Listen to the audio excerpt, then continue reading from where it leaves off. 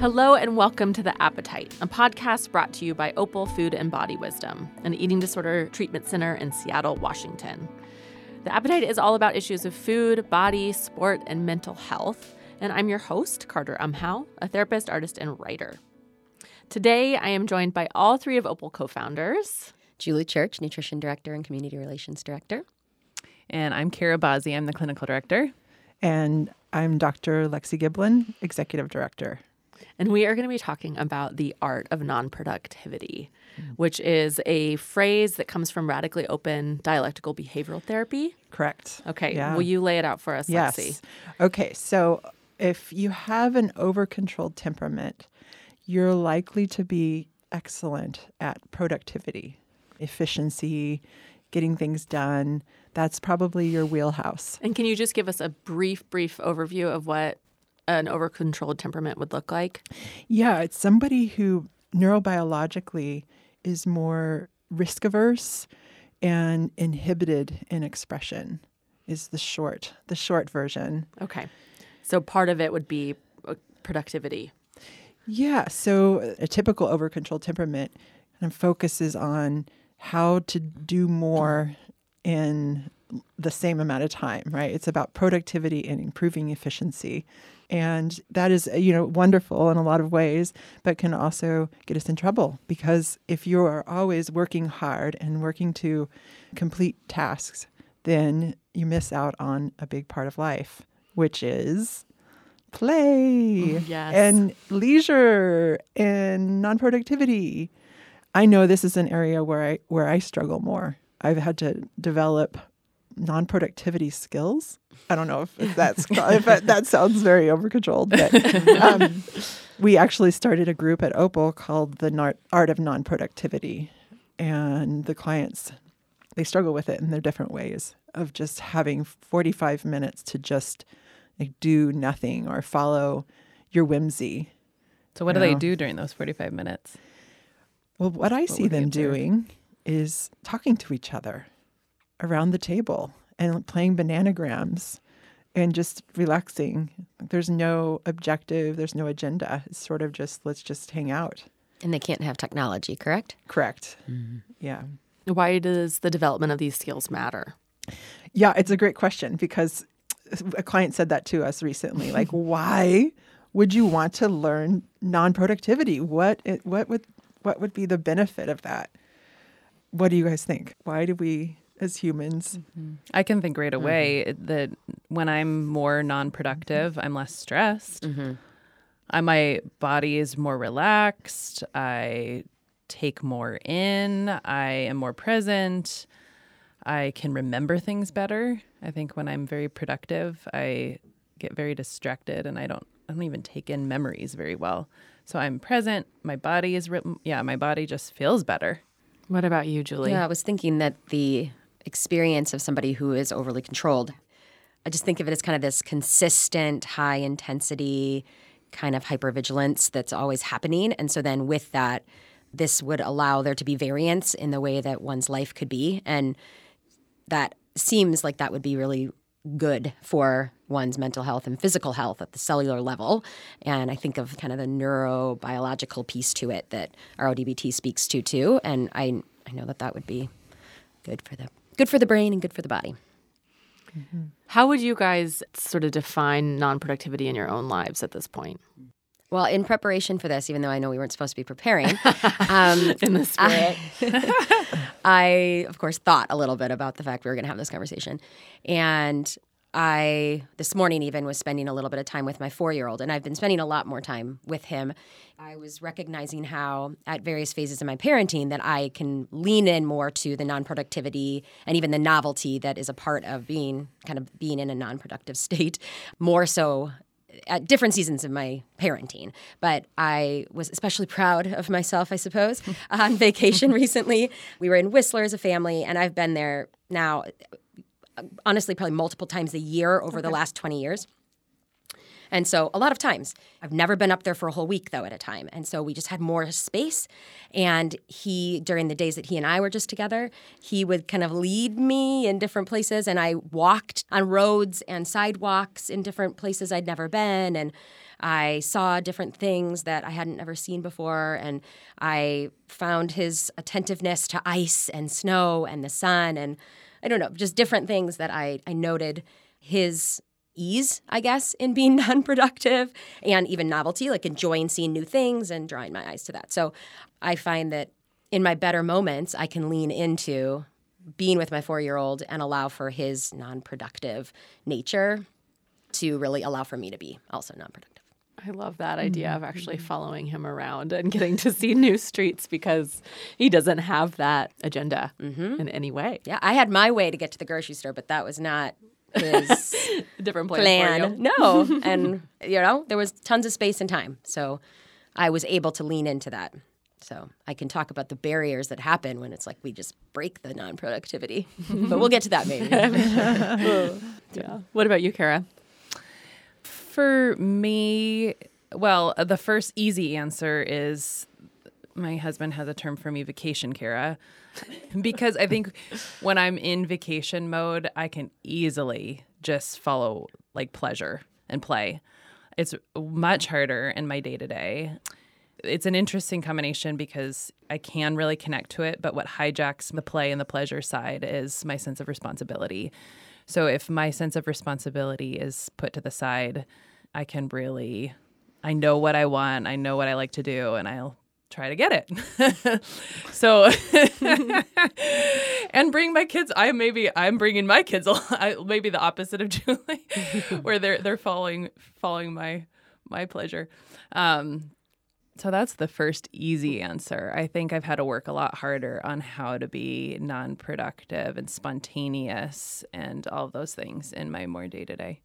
You just used the phrase, and you had to work on it. And Lexi, you said earlier, like developing the skills. And I felt really proud as I sat and was non-productive this morning and played a game with my 4-year-old. It's like, kudos. I know it's kind of an ironic sense of accomplishment around something that's about not accomplishing. Right. I know. Totally. Totally. Lexi, what about you? What does the development of this look like for you? Well, my daughter and I have follow your whimsy days.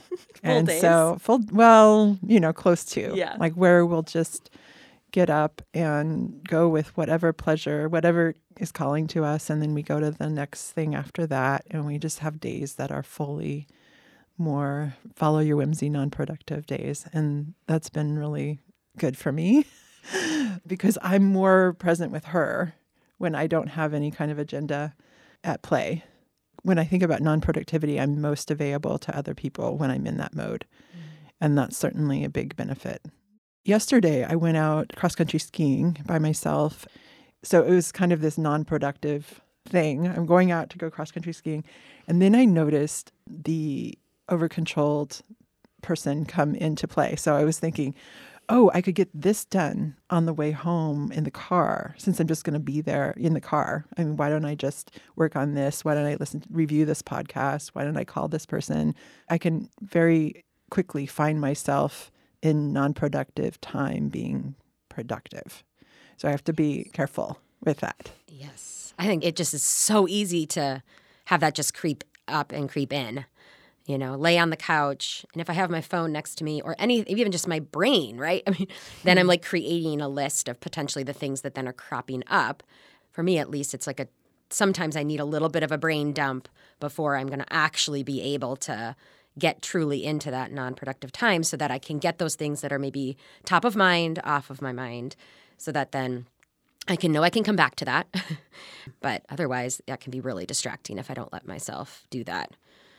One thing I was thinking too, I remember at least maybe starting as a teenager, I started to develop the kind of work before play mentality of like, make sure you get all your homework done, do your sports, get your homework done, and then you can play. But then, you might not have any more time to play, right? And so it would be the last on the list and kind of just if you get to it. So I know that that's been something I've worked on too, is how do you create time? I mean, some of it is, I think I plan maybe the time that I'm going to be present, and that has worked, but I'd be curious what RODBT would say about that. But that's the way I can make it happen before my list is done.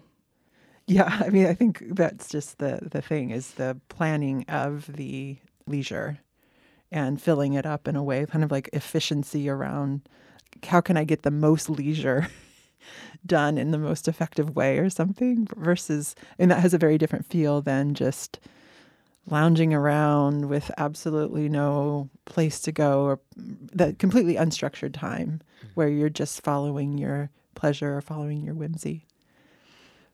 I have to admit, I feel like you guys are talking in a different language right now.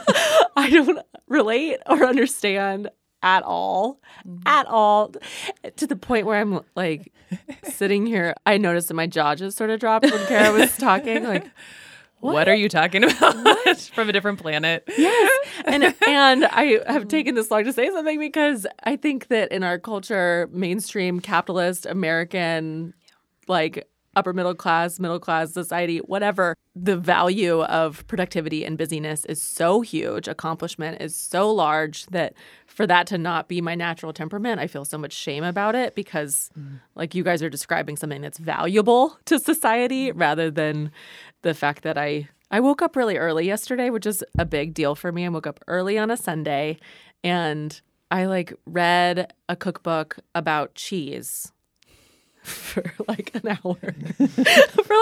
I just sat there with my coffee and I had written a lot in the morning and then I wandered around outside and then I came back and looked at a cookbook in my sleeping bag on the couch for a long time, learning about French cheeses and like thinking about what I would make for dinner in 6 weeks or something. I mean, I just like it wasn't really to accomplish something for that night's dinner party. Like no, that is like no, it there was no dinner party on the horizon. Definitely not. No I agenda. just moved. Like things aren't even unpacked, and I'm sitting there with this 400-page cookbook.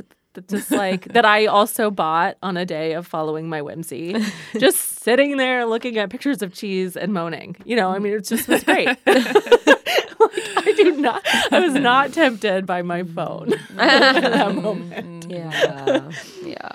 Something I notice is that I'm really good at being efficient and productive, but the other thing that I think I'm decent at is having fun while doing work. I can let loose and be silly and goofball while being productive.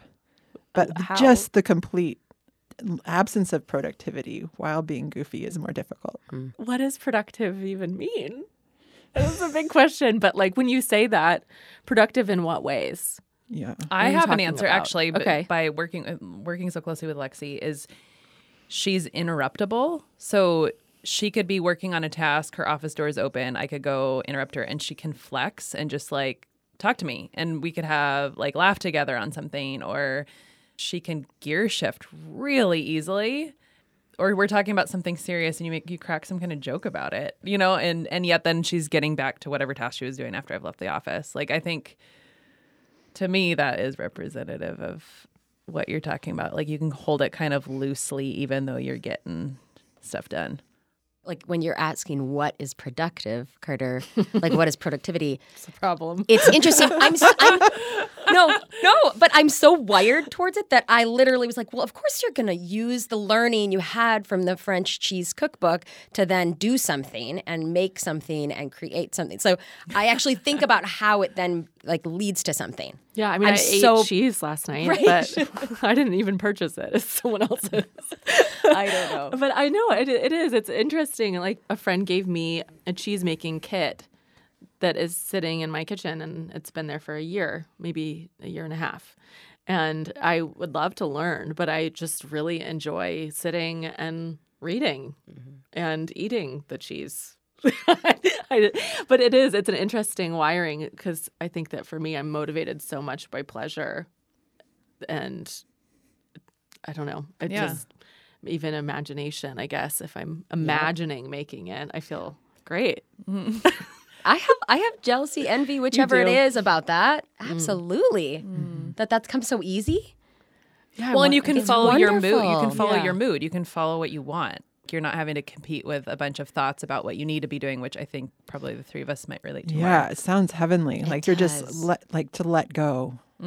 Well, yes, I can do that really well. But then when I have a list of things that I actually do have to do because I'm an adult and I have those things and I'm not super on top of it, which is that happens. I put like work first, and then my own personal to-do list comes way behind everything else. It's like I could, sit and read about cheese, but I need to make sure that I've done the laundry and the bills are paid. Like, it doesn't even cross my mind. So it doesn't bother you. Yes. Until That's the I know difference. that it does. And Yeah. then I notice that I'm on my phone more. So it's not that I'm being more productive. I'm enjoying my leisure time way less. It's not leisure anymore. It's just like I'm distracted. Procrastinating. Yeah, I'm just procrastinating. But I don't even know, really, that I am. Until you know. Right. Right. So I love this idea of to-do lists. I'm trying to get better. I actually have a list in front of me. My notebook has had notes for the podcast we've recorded today, and also a to-do list that I made this weekend. And I've never checked any of it off. So I just noticed I guess I could check those boxes. I did a lot of it, but I just forgot that it existed. Okay, you guys are feeling like my non-productivity is novel. I'm feeling like your productivity is novel. And that word in and of itself reminds me of something in RODPT, of just the emphasis on novel behavior. What does that have to do with maybe learning how to be non-productive? Right. So over-controlled folks tend to take life very seriously. And so they need more help being silly and non-productive. And with non-productivity and silliness often comes novelty.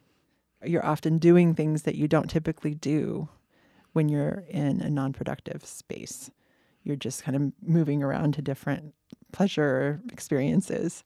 So there's some novelty there. And a lot of times novelty is sort of what brings about play and fun for us when we experience something we haven't yet and we're still orienting to it. So doing something we don't usually do will often be part of non-productivity. Do you all relate to that? It's interesting. For me, novelty isn't that difficult, but being non-productive is more difficult. So I feel like there's so many things that I approach that are novel, but that can relate to productive novel too. So I don't know. I relate to having to take a lot of risks, but what's motivating the risk? I mean, I could see it in both non-productive and productive time, I suppose. They're not mutually exclusive necessarily, but I can imagine a version of like planning out novel experiences and being like, okay, I got to try this and I got to do this and I got to check all this new, bucket list stuff off or something like that, where it would be for pleasure. Totally. And But- there's some pleasure in yeah. the planning and Yeah. the like, I have always thought of like the anticipation of different trips or vacations or things I want to do, or even planning fun time with friends. Like, the anticipation is sometimes part of the best part because you're so excited about it. So that, I guess, is part of maybe a good part of the planning of the non-productive fun time. I still think there's something about if you're over-controlled, like you're using your orientation for good by planning it. I kind of think that there's, I like that. you know, having the whole long day and just being able to kind of go however you go. Like, there's utility in that. I continue to just ponder the novelty piece, because if I look at sort of the places where I'm actually making choices to fill my time, if it's evenings and weekends, right, like outside of work, I actually prefer less novelty because of the amount of unpredictability that can come in my workday. That is very novel. There's novelty all the time. I don't have any control over that. And so what I find is that I want to vacation in the same places. I want to go to the places that I know well. I like tradition. I want routine in that way. So I'm aware that my resistance, I guess, the novelty comes from, I think, the fact that I have to manage so much of it in a place I can't do anything about it. Like, I'm going to have to face it. I don't know. And I actually struggle with thinking, do I get pleasure from novelty? So I understand the like moment of trying something new and being silly, like feeling embarrassed and then laughing kind of because you're trying something new. I'm like being very literal to the moment of trying something new. Generally speaking, maybe I like going to new restaurants. Yeah, I was going to say, That's I With like friends, going to New York I don't like to restaurants. go to the same restaurant. I don't know why that is, but I like a lot of novelty with That's food. novel. Yeah, I'm like very developed in my ability to be novel with food. But that would also say you probably anticipate you'd like it Probably. with restaurants. Yeah. That's probably been placed in a category that that'll be pleasurable to you. Yeah. But the predictability of knowing I'm going to like something you're investing so much time and energy and all of that anticipation with a vacation or something like that, all the time and resources you put into that, I don't want to take that risk.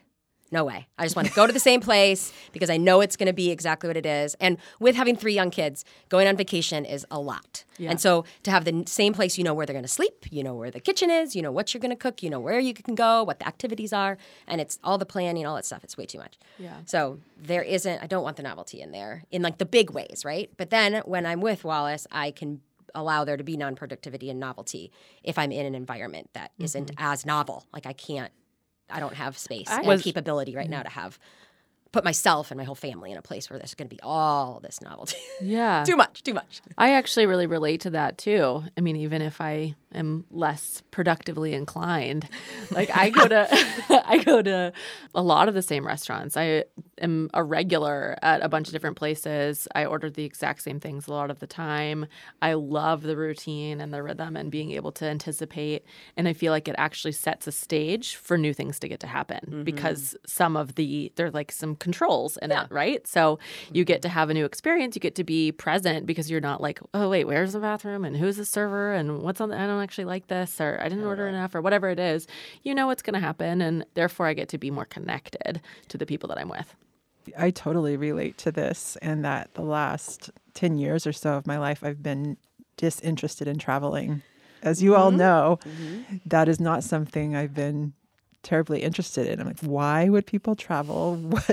What's the big deal? Why is that so great? It's stressful.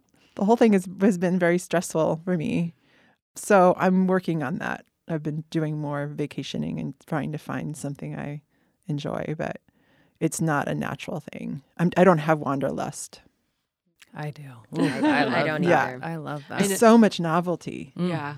And when you're like when we're in the space that we're in with Opal, it's like that's not. I want sameness. I'm actually supposed to be going to Mexico tonight. Tonight. Yeah, on a red eye. And I got an email last night that my flight is delayed 8 hours. Oh. And that means that my second leg I will miss. No. And I am calm about it, but I also am obviously so disappointed.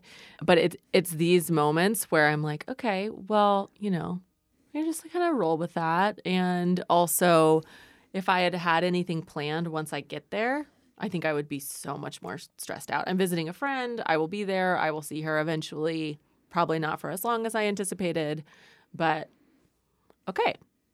But I'm glad that there are only a couple elements that are planned so that the whole kit and caboodle doesn't have to be like thrown out, because it is stressful to me to have plans, right? Like, so I want to have, again, that structure of something, but not everything planned out, or else I can't breathe. Well, that was a bummer, huh? Yeah. 8 hours? What I is know, that? that is a bummer. That's ridiculous. No. I do find it just interesting talking to, like, literally being interested in this. Like the under control / over control / the novel side that looks different. Mm-hmm. Yeah. Yeah.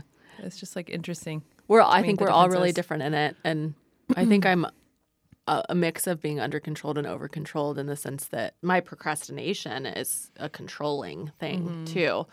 For the people that actually struggle with being productive but would want to be, or the people that are really productive and would want to be less productive, how do you choose what to do? We have talked about the phrase like following your whimsy.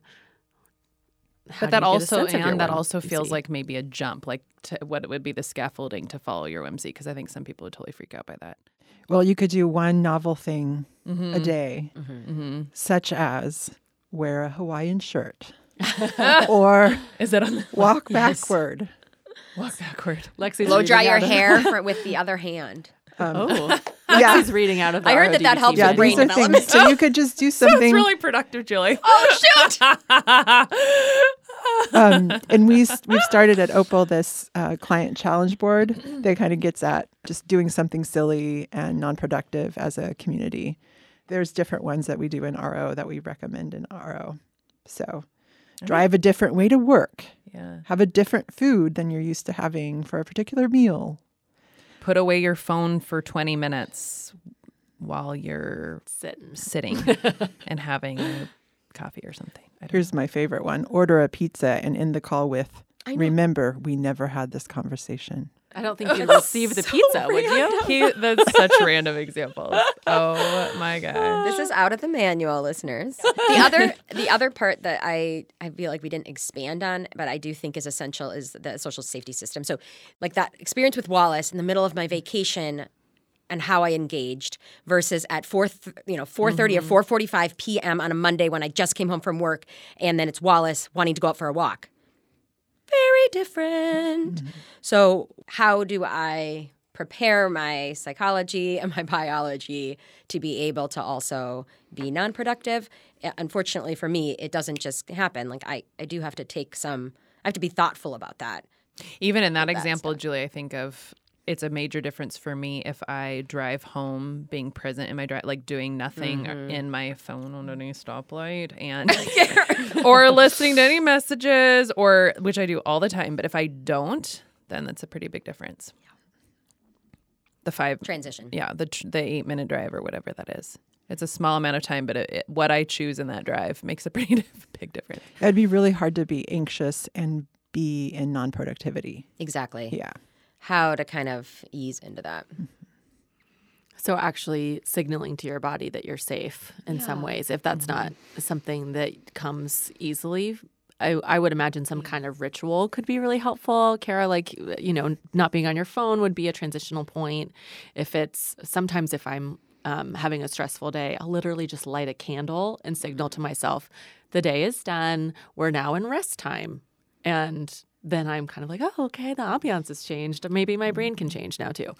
Some other things could be what, like? Big 3+1. What is that right. again? So eyebrows up, take a deep breath, closed mouth cooperative smile. Or if you're sitting down, then you lean back. And that signals to your body that you're safe because you don't take deep breaths and you don't lean back when you're under threat. So it'll actually change your physiology in the moment. Yes. I have a positive association with my bedroom. And so like if I get home and if I'm more amped and my kids want something from me right away, I make them not, I just go up they can't follow me up to my room. I change and I have a moment to myself, and that takes my body into a more safe zone. I love that. I have a rose water spray too. I like sensory things that I just will spray on my face sometimes too. Lavender oil. Yeah. Nice. Just to signal again that restart. Yep. Yeah. These are good ideas, you guys. I'm going to try to implement some of these. Yeah. Yeah. Yeah, those sensory things are really helpful. I do that too with it when I have a spray that I spray over in my bedroom, because the whole thing is just like very my bedroom is a lot of good signaling of relax. We should create sensory kits and sell them. Ooh. Wow. Finally being productive. Gonna make some money over there, Carter.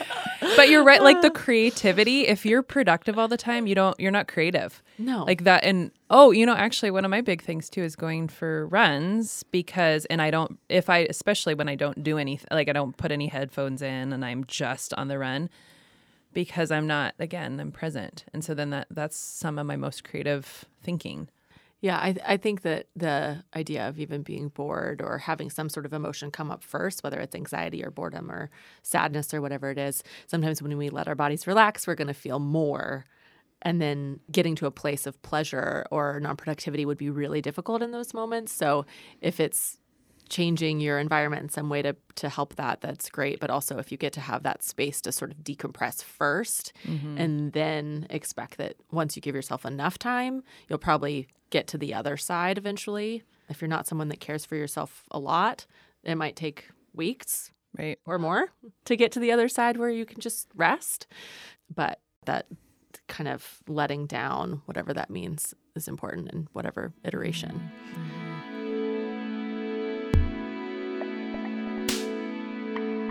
If you want to learn more about Opal Food and Body Wisdom, visit us at opalfoodandbody.com or follow us on Facebook, Twitter, or Instagram. Thank you so much for listening, and thank you to Jack Straw Cultural Center for sound engineering, to Aaron Davidson for the Appetite's original music, and to Hans Anderson for editing. We'll talk to you next time.